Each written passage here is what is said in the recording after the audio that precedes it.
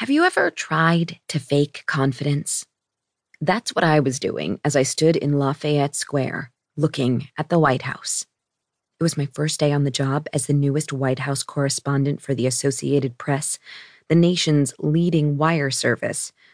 Up close, the White House seemed smaller than I expected, but no less magnificent.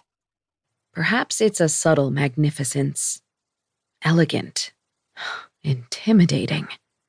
I was about to go inside for the first time, and I felt like I didn't belong.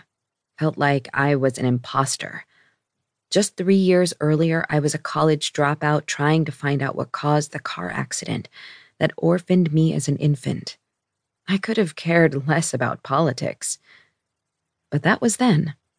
You have to be smart to cover the president, but smart is not the way I felt on this Monday morning. Valentine's Day.